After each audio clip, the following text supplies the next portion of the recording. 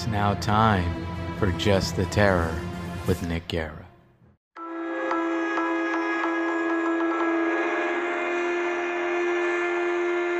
Just too close. I've had a creepy coworker follow me all the way home. Freaked me the hell out. The worst part of it was that most people didn't believe me. This is a guy who would just stand in the doorway of my cubicle. Enough that I got a rear view mirror for my computer monitor so I could see how long he stands there without saying anything. He did it a lot and would stand for minutes without saying a word, just watching me. Sometimes he would ask me questions like what kind and color of my car I drive, then would say, "I'm just asking because I thought I saw you the other day." In hindsight, the questions didn't seem so innocuous. So when I looked in the side view mirror of my car when I was about a block away from our apartments and saw his face, I was in shock. I couldn't believe he'd actually gone that far. I was on the phone with my husband and told him what I was seeing. I thought I must be going crazy. I continued on to the apartments while watching him to see if he followed. Sure enough, he followed me down a street that was merely an entry point for a small neighborhood in my apartment complex. It isn't really used for anything else. And I knew where he lived, so I knew he had no business being there. I turned into the complex, and there he was right behind me. My building was located in a really squirrely part of the entire place, way at the back but in the middle. So you had to drive a circular path to get there, but he was behind me the whole time. I didn't go to my building. I passed the turn to go to it and booked it around to the exit and tore down the street into the neighborhood. I turned around, parked at the end of the street, and watched the exit to see if he would come out. I mean, maybe he was visiting someone who just happened to live there? That's what I kept telling myself. But nope, there he was, pulled right out of the exit and drove towards the direction of where he lived. I told my boss the next day, totally freaked out. She kind of believed me. Sounded absurd, but she knew I wouldn't make it up. But no one else in charge believed me. They handled it appropriately at my job and all, but they couldn't really do anything. They could only counsel him on the harassment of watching me work. It scared me, but I wanted him to know I knew and wasn't going to put up with it. Then he approached me and accused me of being rude to him because I had refused to speak to him ever since that day. I responded with, "I saw you." He asked, "What do you mean?" I repeated myself. He just turned and walked away. I've had other situations like this, but this one was just too close.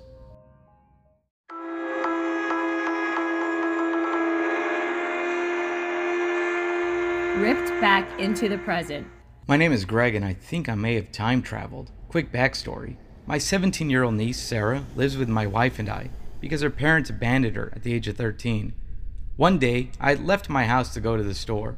I had just gotten to the store and was walking through the door, and I saw Sarah. This is odd because I had just left her at home with my wife. I ran up to her and yelled, "Sarah, how did you get here so fast?" The young girl turned around to face me, and her entire head was blurry. When it cleared up, the person I was looking at was 100% without a doubt my niece, but she was not 17. She was probably in her mid-20s. Confused, I just apologized. I thought you were my niece. At that moment, she turned pure white, started crying, and hugged me. She just said, "Uncle Greg." I asked, "Who are you?" But instead of a name, she muttered softly, "You're dead." The entire room went blurry as I heard her say, "You've been dead for years." I woke up on the floor just inside of the store. Security running towards me asking, "Are you okay?" The greeter said that I tripped. I was shook and confused, saying I didn't trip. So the guard offered to look at the security footage. The video shows me walking towards the door, pick up my speed, raise my hand, and then the next frame, my hand is down and I'm mid-fall. As soon as I hit the floor, I start moving to sit up. It's almost as if the split second I walked through the door, I jumped forward, maybe 5 years, and I got ripped back.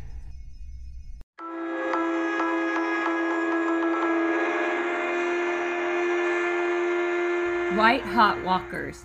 On the island of Bega, there lived a famous storyteller who often entertained his tribe, the Sawal. It was customary for the people of the village to bring him gifts in exchange for his eloquent tales. Once, upon being asked what he would like, he requested that each member of the audience bring him the first thing they found while hunting the next day. One of the Bega warriors went fishing for eels. The first thing he caught felt like an eel, but when pulled from the mud, revealed itself to be a spirit god. The warrior set off to present his find to the storyteller, but the spirit god pleaded for his freedom, offering all kinds of gifts in exchange. He was ignored until he offered power over fire, which piqued the warrior's interest. In order to prove the spirit god's promise, a pit was dug and lined with stones. A huge fire burned in the pit until the stones became white with heat. The spirit god leapt onto the stones and told the warrior to follow. He hesitated, finally did, and to his surprise, felt no pain from the heat. He was then told that he could be buried alive for 4 days in a cannibal oven without being hurt. The warrior neglected to test this, but ever since then, members of the Sawa tribes are able to walk on white-hot stones.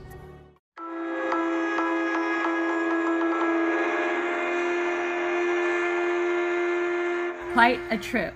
My friend and I got an Airbnb to this mountain house in Bloomingburg, New York, to go do mushrooms and enjoy the forest. From the outside perspective, the house seemed like a great getaway with even more things to do in the surrounding areas. The Airbnb host was highly rated, 4.9 stars, with 450 plus glowing reviews about the house and the trails in the state forest across the road. The house was normally $300 a night, but was down to $75. It was a spontaneous trip that we threw together within a week, not much forethought. We thought a lot more about what we needed for our shrooms trip and being on hiking trails. This was a grave mistake. I had a bad feeling the night before we left that I couldn't shake, but I eventually got to bed. I only slept about 4 hours, but thought to myself in the morning that I was psyching myself out and everything would be fine. We arrived a few hours prior to check-in and placed our food in the basement fridge before we headed out onto the trails. The house from the outside looked old, but not horrible. We were pleased at the point as the sun was coming out and it looked beautiful. We spoke with the host on the phone about the local area. He sent us a Google Doc with all the trails, how far they were, and some off-trail destinations that he provided images and directions to. He claimed he grew up in the area and was pushing for us to go to this lake 4 miles down along the state forest border. He also said to us that we may run into some locals and to tell them Brendan sent you and you'll be good. One of the first red flags. I called him, and after almost 20 minutes of oversharing about his personal connection to the home, he finally provided me with the map, location, and directions to this lake. We hadn't actually gone inside the main part of the house yet and decided to head on our way there. As we were entering, there was an Asian man parked in the lot by the trailhead. He was old and was sitting on a stool inscribing a parchment with symbols. We didn't think much of it and continued on. First place we found, we sat down. We took our shrooms and tried to mentally prepare. We were looking for the lake for about an hour, but the host's directions were misleading and we weren't sure where we were. The images led us to a fork in the trail that lead us into a densely wooded area. He told me on the phone when we reached this point to go left off the main trail for about 2 miles. I knew enough about hiking to know that this is a dumb idea, especially on shrooms. So we turned around and headed back to the beautiful waterfall we saw near the entrance. We spent about an hour there barefoot in the stream that fed into the waterfall. The shrooms kicked in. It was fun, but we both kind of felt like we were being watched. There were ominous undertones. As the sun started to fade, we decided to head back to the house, check in, regroup, and plan the rest of the day. We arrived at the entrance to see the Asian man sitting there like a statue. I was uncomfortable, but decided to be polite and say hello. He slowly turns to me blank-faced, stares at me, and looks back down at his parchment. We both looked at each other like, okay, let's go, and walked over to the house, which was across the street. We entered the house to a high ranch style setup where the front immediately feeds into 2 staircases, one going up on the right and one going down on the left. As I look down, I see a door leading to what seemed like the ground level with multiple locks on it and said private taped onto it with parchment paper. This was incredibly unnerving and I immediately felt uncomfortable in the home. The air felt strange and heavy. Everything was coated in a layer of dust despite the cleaning lady being in there while we were gone. Once we went up the stairs, to our left there was a long hallway to our right. The hallway had many doors, some without knobs. It felt like something you would see in a horror movie. The beds were Victorian style with very old bedding and woodwork. Everything about this place screamed murder house. We decided to go out back into the camping area and think about what we had wanted to do. As we were sitting outside, I began to get an overwhelming feeling that I was being watched. My hair stood up on the back of my neck and I heard something in the woods about 20 yards away from us. We had seen a deer about 10 minutes prior, and my friend said it was probably that and continued to play music on his speaker to calm down. I tried to calm down, but I couldn't shake this dreadful feeling. I told him to turn it down, took out my hunting knife, and looked around. As I'm looking, I hear more rustling in the woods. At this point, I was thoroughly spooked and told my friend to go get his stuff. I didn't care how high I was, I needed to get out of there immediately. As we were leaving, I realized that the entire ground level windows around the house were blacked out and boarded up. I wasn't sure if somebody was watching us from the house or the woods, but I didn't want to find out. It also occurred to me that the man we saw in the entrance was only about 50 yards away from us. We hastily threw our stuff into the car and pulled off. As I was driving off, the Asian man was no longer sitting on his stool and his car was empty. He had disappeared. Thank God we stuck with our gut and didn't go out to the lake. I was having trouble reading the map on Shrooms, but upon later inspection, there was no lake anywhere to be found. Not only this, but we realized many of the reviews on his account were fake, and some of the pictures were too. I still wonder who we may have met when we had arrived there. The host told us we may have likely run into people and to make sure that he sent us. Luckily, I never found out. Considering we were on Shrooms, I tried to reanalyze the situation and see if there were any points where I may have just been having a bad trip. In retrospect, I think my senses were even more heightened to the bad energy of that place, and I'm glad I trusted my intuition.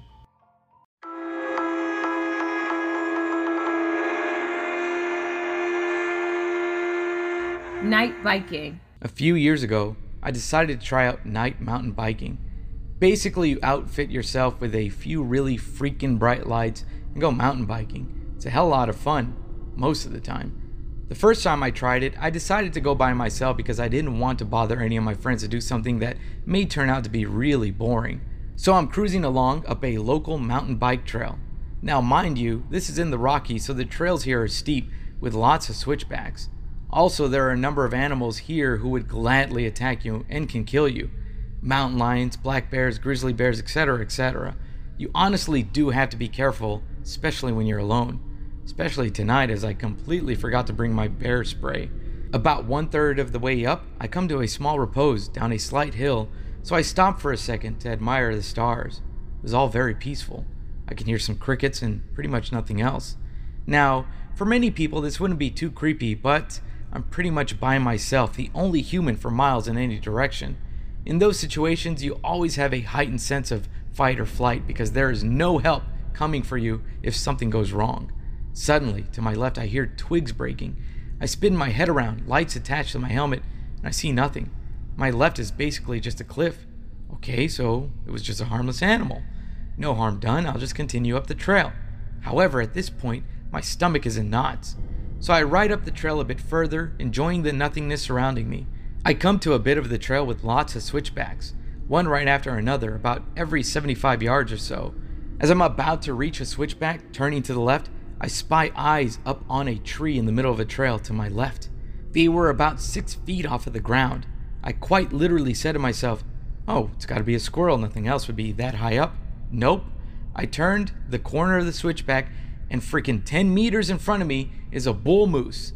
Now, many of you may not think that's super scary, but moose are terrifying. They'll attack you for no reason, and they will tear you to shreds. They are more scary than black bears. I just stopped. I stood there, watched as this moose turns its massive head and body toward me, completely blocking the trail. I could hear my heartbeat in my head, feel it in my hands gripping the handlebars. My feet were firmly planted on the ground. I know where to go. The trail I had just come up was only a few feet behind the moose, and I certainly couldn't go forward. Not to mention that I heard something about a mile down the trail, so I didn't want to go that way. I briefly thought to myself two quick things. One, why did I not bring my bear spray? Two, the best way to get away from a moose is to run downhill really fast while weaving in and out of trees. Their antlers will get stuck. So I'm sitting here, 10 meters from a bull moose. We're staring at each other, his glowing eyes imparting more and more fear every second. My stomach is in even more knots than it was. I was paralyzed with fear. Then he snorted, breathed out really hard. I said to myself, time to leave. Grabbed my back by the top tube between my legs, pointed it downhill, and pedaled as hard and as fast as I could. Now, the trails here in the Rockies often have cliffs beside them, and this was no exception. So I was flying down this 2-foot wide trail in the pitch black, running from a freaking moose with a death cliff to my left. Lovely. Fortunately, that went well. About a mile down the trail, I looked back, and no moose was following me. Thank goodness. I was riding at a moderate pace, at this point thoroughly freaked out, vowing never to ride in the dark again. I'm heading to the point I stopped on the way up, where I heard the noise the first time. After this point is a small, maybe half a mile uphill, but it's rather steep. I'm fully aware that this last time I rode through this part there was some sort of animal in this area. I'm willing my bike not to get a flat tire or stop for any reason. Then, as I crest a small hill about to go up the steep half a mile hill, I see it. At this point I say to myself, you gotta be kidding me. It was not a harmless animal that I heard the first time, it was a black bear. This time it's off to the side of the trail about 15 meters, but I literally have nowhere else to go. There are no more trails, I can't turn around, so I pedaled. I pedaled as hard as I could up this hill, internally screaming, don't stop, you're not tired, don't stop. I kept pedaling and never looked back. As I crested this hill, I was fully aware that I had 2,000 feet descending to do. My heart was pounding out of my chest, my legs were burning more than they have ever burned, my lungs had no more to give. Despite riding down the side of the mountain, I felt my heartbeat throughout my entire body the whole way. I could hear it in my ears, feel it in my feet. This trail was also a one-way trail, so this direction was not made to descend. No berms, no nothing. I fall off the edge and I fall down a cliff. Every time I approach a switchback, I dread pulling the brake lever for fear that something would catch up to me or shortcut through the trees and attack me from the side. Every time I have to go around the switchback, I sneak a peek back up the hill looking for glowing green eyes following. But I never once slowed down more than enough to keep me from dying. I swore I saw the eyes on the first switchback down the hill. After that, I was afraid to look. I eventually made it to my car. I rode up to it and parked behind it, relative to the trail. I just sat there in the dark with my head on a swivel, waiting for something to attack me. After a few minutes, my heartbeat left my ears and I dismounted my bike. I could barely stand. My chest hurt, my knees were quite literally weak and shaking. My hands weren't steady enough to undo the zipper on my pack to grab my keys and unlock the car. I had to force myself to take a few deep breaths just to get the bike on the rack and me in the car. I drove home that night with no radio, no windows, barely moving, just staring forward at the road. Didn't even bother to take my bike off the rack until the next morning. It was the most terrifying thing I've ever experienced. I haven't ridden my bike alone at night in the mountains since then.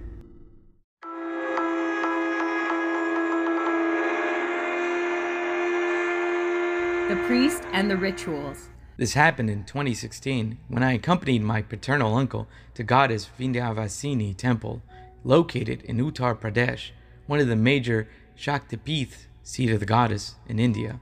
My aunt had been stuck in labor for quite a while, and someone suggested that she may have fallen victim to a tantric ritual called bandha, binding, that causes delay in childbirth. My uncle knew a priest in the temple who was considered to be adept in occult sciences and had reached out to him for help. We met the priest, who was dressed in a modest saffron robe and had an air of humbleness around him. I could not even suspect anything that was about to happen in the next few hours. He confirmed that someone had done a Masini Kriya, graveyard ritual, on my aunt, and if not reversed within time, it could end up in miscarriage or even death. We were horrified and could not believe what was being told to us. But he assured she could be saved, provided we started the yagya, ceremonial fire, and other rituals on time. So on the banks of the river Ganges, he lit a ceremonial fire and asked us to keep putting oblations into the fire when told. The ritual went on for quite a while when the strangest thing I ever experienced in my life happened. Suddenly, scores of subhuman creatures started coming from nowhere and began sitting around us in a circle.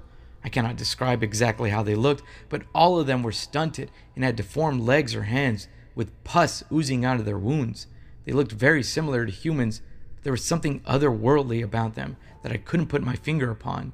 Now, my uncle is a very serious and grumpy guy, you know the kind, and with the situation at hand, wasn't in a good mood that day. I could see he thought that those creatures were beggars and was about to tell them to bugger off, but the priest, who seemed unfazed by the bizarre situation, put a finger on his lips and gestured him to remain quiet. As the ritual was about to end, the creatures disappeared as strangely as they arrived. After the ritual ended, the priest asked for a bit of time to dispose the residue of the yagya into the Ganges. Meanwhile, my uncle and I toured the entire temple to find out where those creatures could have gone, but in vain. When the priest returned, I had asked him about what we had just seen. He explained that the spirits that were being used to torment our aunt had arrived to distract us from our ritual. Like humans, they are also attached to the earth and do not want to cross over. Had any one of us reacted or got up from our place, the ritual would have failed and our aunt would be doomed. This is the reason he gestured us to remain calm. Curiosity arose in my mind, and I asked, "Have you ever seen God?" He answered, "No, but I've seen the devil." I was bewildered to hear this because, apart from the obvious vision of the devil himself, Satan is predominantly a Christian spirit, and the priest was an Orthodox Hindu. Moreover, the concept of Satan, Lucifer, Shaitan does not exist in Hinduism. Before I became a priest, I was a Vamachari, left-hand tantric, and had once got a chance to perform a ritual in an abandoned Christian graveyard. The specifics of the ritual are arcane, but you have to write a mantra on a piece of paper and make a wick out of it. The wick is then placed in an oil lamp and set alight. During midnight, 11 rounds of the mantra are to be recited in the graveyard while the wick is burning. Now, these demons do not like anyone trying to gain power over them and will do anything possible to distract from the ritual. Sometimes you'll see maidens wearing diaphanous garments strutting around the graveyard and hear their anklets tinkling. And other times you hear the voices of your family screaming for help, babies crying, and other hallucinations. If you sit steadfast, perform the ritual for 21 continuous days, and not get distracted, the prince of demons, Satan himself, comes on the last day and begs for the oil left in the lamp. I describe Satan as being extremely hairy with horns, walks with his hands and feet to the ground like an animal. He also makes a caw sound. This part is extremely treacherous since it's a trap laid out by Satan to distract the practitioner. You have to give the oil to Satan, after which Satan will tempt you to ask you for anything you want. If at this point you ask for anything, be it riches, women, or what have you, or refuse to give the oil, you are doomed and will have to suffer from lunacy throughout the remainder of your miserable life. The only acceptable request is to ask Satan to leave you alone so you can complete your ritual in peace. Once the ritual is complete, you'll gain the ability to exorcise any demon with ease. Suddenly, my uncle's mobile rang. It was the midwife calling to inform that his son had been delivered safely. I wish I could tell you that attacks on my aunt ceased after this event. They didn't. In the years to follow, my uncle would sometimes find pieces of dog bones tightly wrapped and red cloths scattered around the precarious corners of the house. That is another story.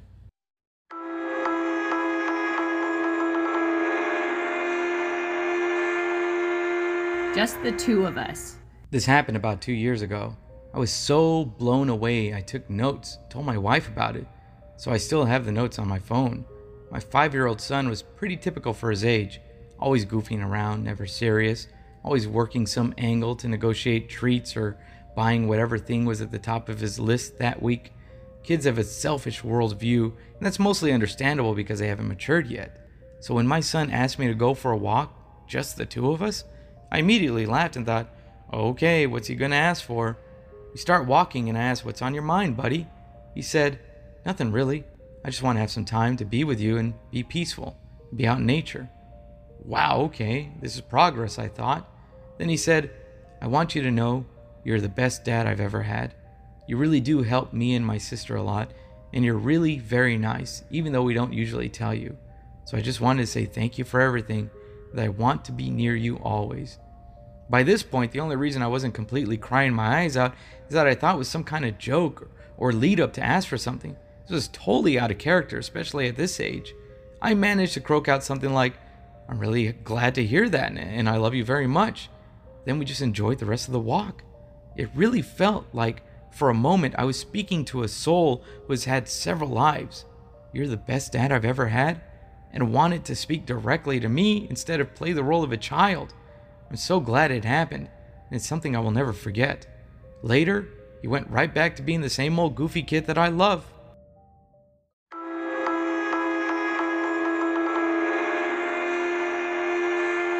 Unsolved but not forgotten. It was Christmas 2002. 35-year-old Brian Booth had plans to celebrate with his family. On Christmas Eve, he went to work before finishing his Christmas shopping.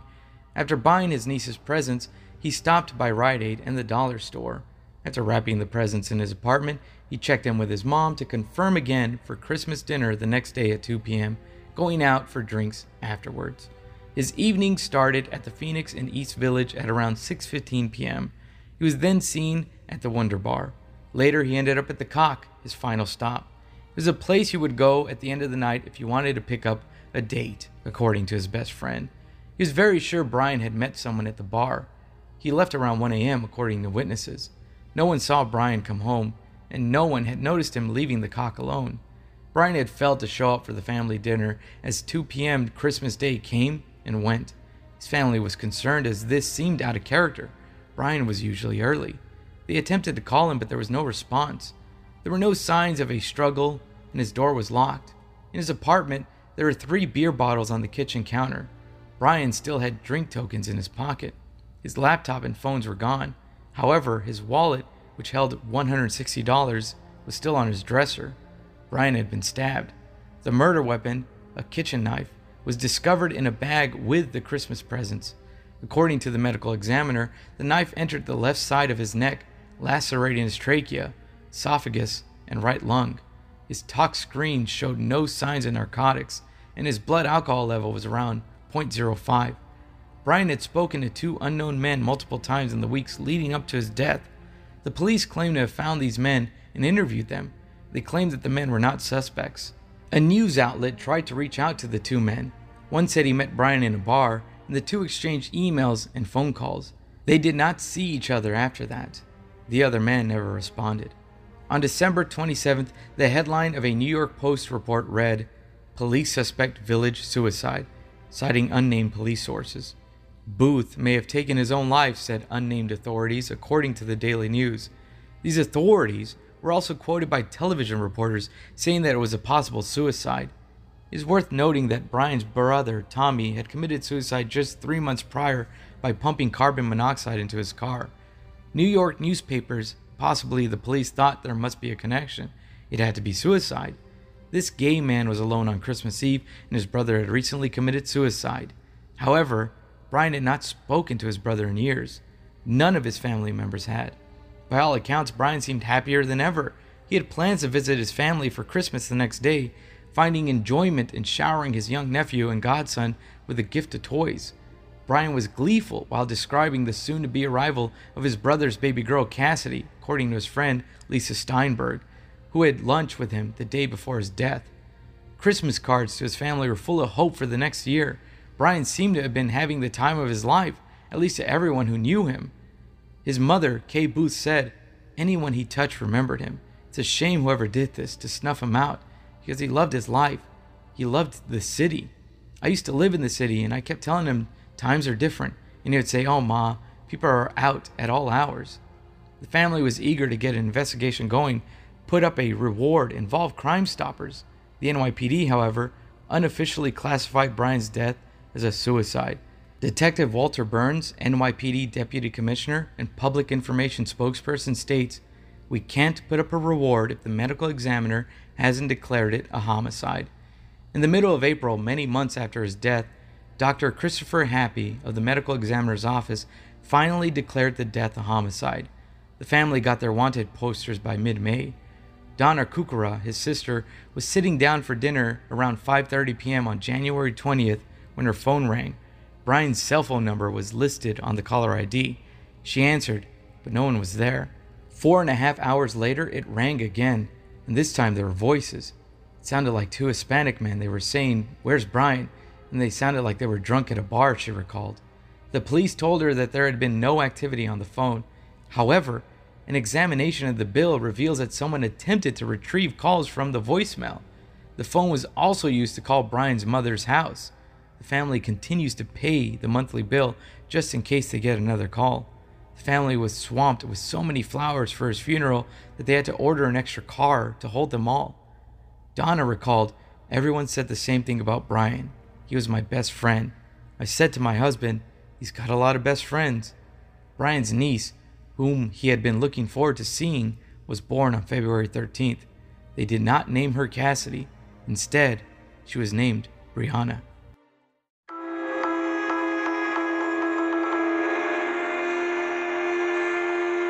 Cigarettes in the Mist. Here's a ghost story that has become popular among the students of Dev Bhumi Institute of Technology, Derodan, about a night that a group of them can't forget. To be really honest, where the college stands is a bizarre place to open a college. Surrounded by forests, the land of animals and the unknown, who aren't afraid to saunter into their realm, proving their dominion whenever required. There have been cases of plenty of animal attacks and of unknown creatures lurking in the woods that the place has started harboring rumors galore. But that doesn't stop the brave from venturing out on adventures. So, there's this area called Surwala, where 7 students had found their regular abode. Not just for the thrill of adventure, but also to satiate their late-night hunger urges. A dhaba that served all those night owls who weren't happy with their cooks. The precinct's regulars were students, primarily why it kept its engines running even at night. Their business was booming, so why stop the happy hours, eh? All the kids were highly stoned as Jitu had scored some reefer from somewhere. They sneaked out like they always did, and then dangled on the road once they were a safe distance from the college. Then they sang songs, made fun of each other, and talked about girls as they headed straight towards their favorite Surwala Dhaba. The journey felt like it was written in some kind of dream. They barely had any memory of how they traveled 7 kilometers to reach the dhaba without getting tired. Reefer makes you hungry, and the hunger was right at its peak. The boys gorged on every food item the dhaba had. One said after finishing his meal, "I'm gonna order chicken tikka for dessert." Someone responded, "You had that yesterday too." "And it was good," slapped back the first guy. Soon they were all very full and hit the road once again to return to their college. The night shone brightly on account of a full moon that saw the kids through narrow, unfrequented pathways. On both sides of the road were plants and trees beyond which expanded a dense forest. Soon, Believer's Church showed up with a glimmer of dim light coming from inside. It's right after you passed it that the pathway becomes narrower. Trees became closer to you when you're walking on the road, and the environment becomes kind of creepy. Somebody in the group noticed the sudden darkness around and kicked in the conversation about scary things in the dark. The bold one reassured that there were 7 of them. Were there a problem? It wouldn't be hard for them to handle. Scary thoughts began to surface one by one, and thus began ghost stories that thrilled them beyond limit given the place they were and not to mention the state they were in. As the stories continued, a fog began developing some 100 meters ahead of them on the road. Nobody was paying attention until someone pointed out the fog. "Hey, where did that come from?" The rest of them were surprised too. Just when everyone looked at the white mist ahead, a matchstick burnt midair. There was nothing around it, just the fire from the matchstick burning bright and hanging there like in some kind of weird dream. 2 cigarettes followed, obstructing the flame. The red became prominent and distinguishable. A puff or 2 were taken as the matchstick lost its light. Both cigarettes stood there as if looking in their direction. The boys kept moving, whispering under their breath. One asked, "Can you see it?" Another asked, "Yes, what should we do?" Someone responded under his breath, "Keep going." One of the cigarettes then moved towards the edge of the road. The other one stood there, puffing.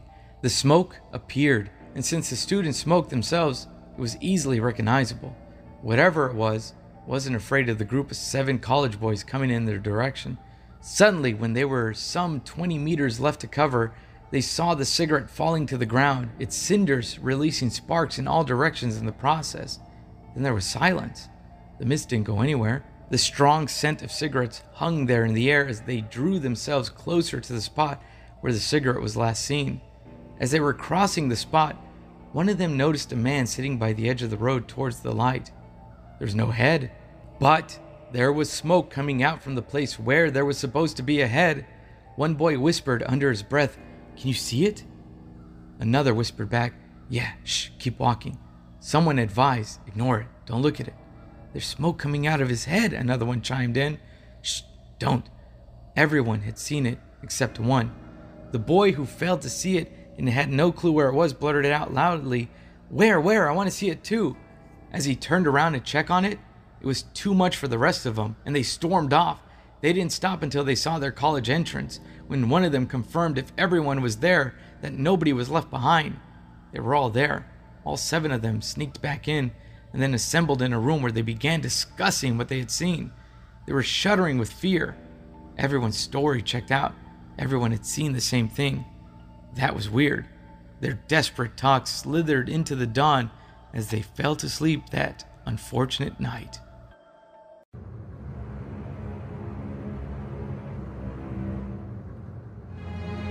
Thank you for listening to Just a Terror with Nick Guerra. Make sure to check out True Scary Stories with Edie on Tuesdays. Give it 5 stars. And stay scared, uglies.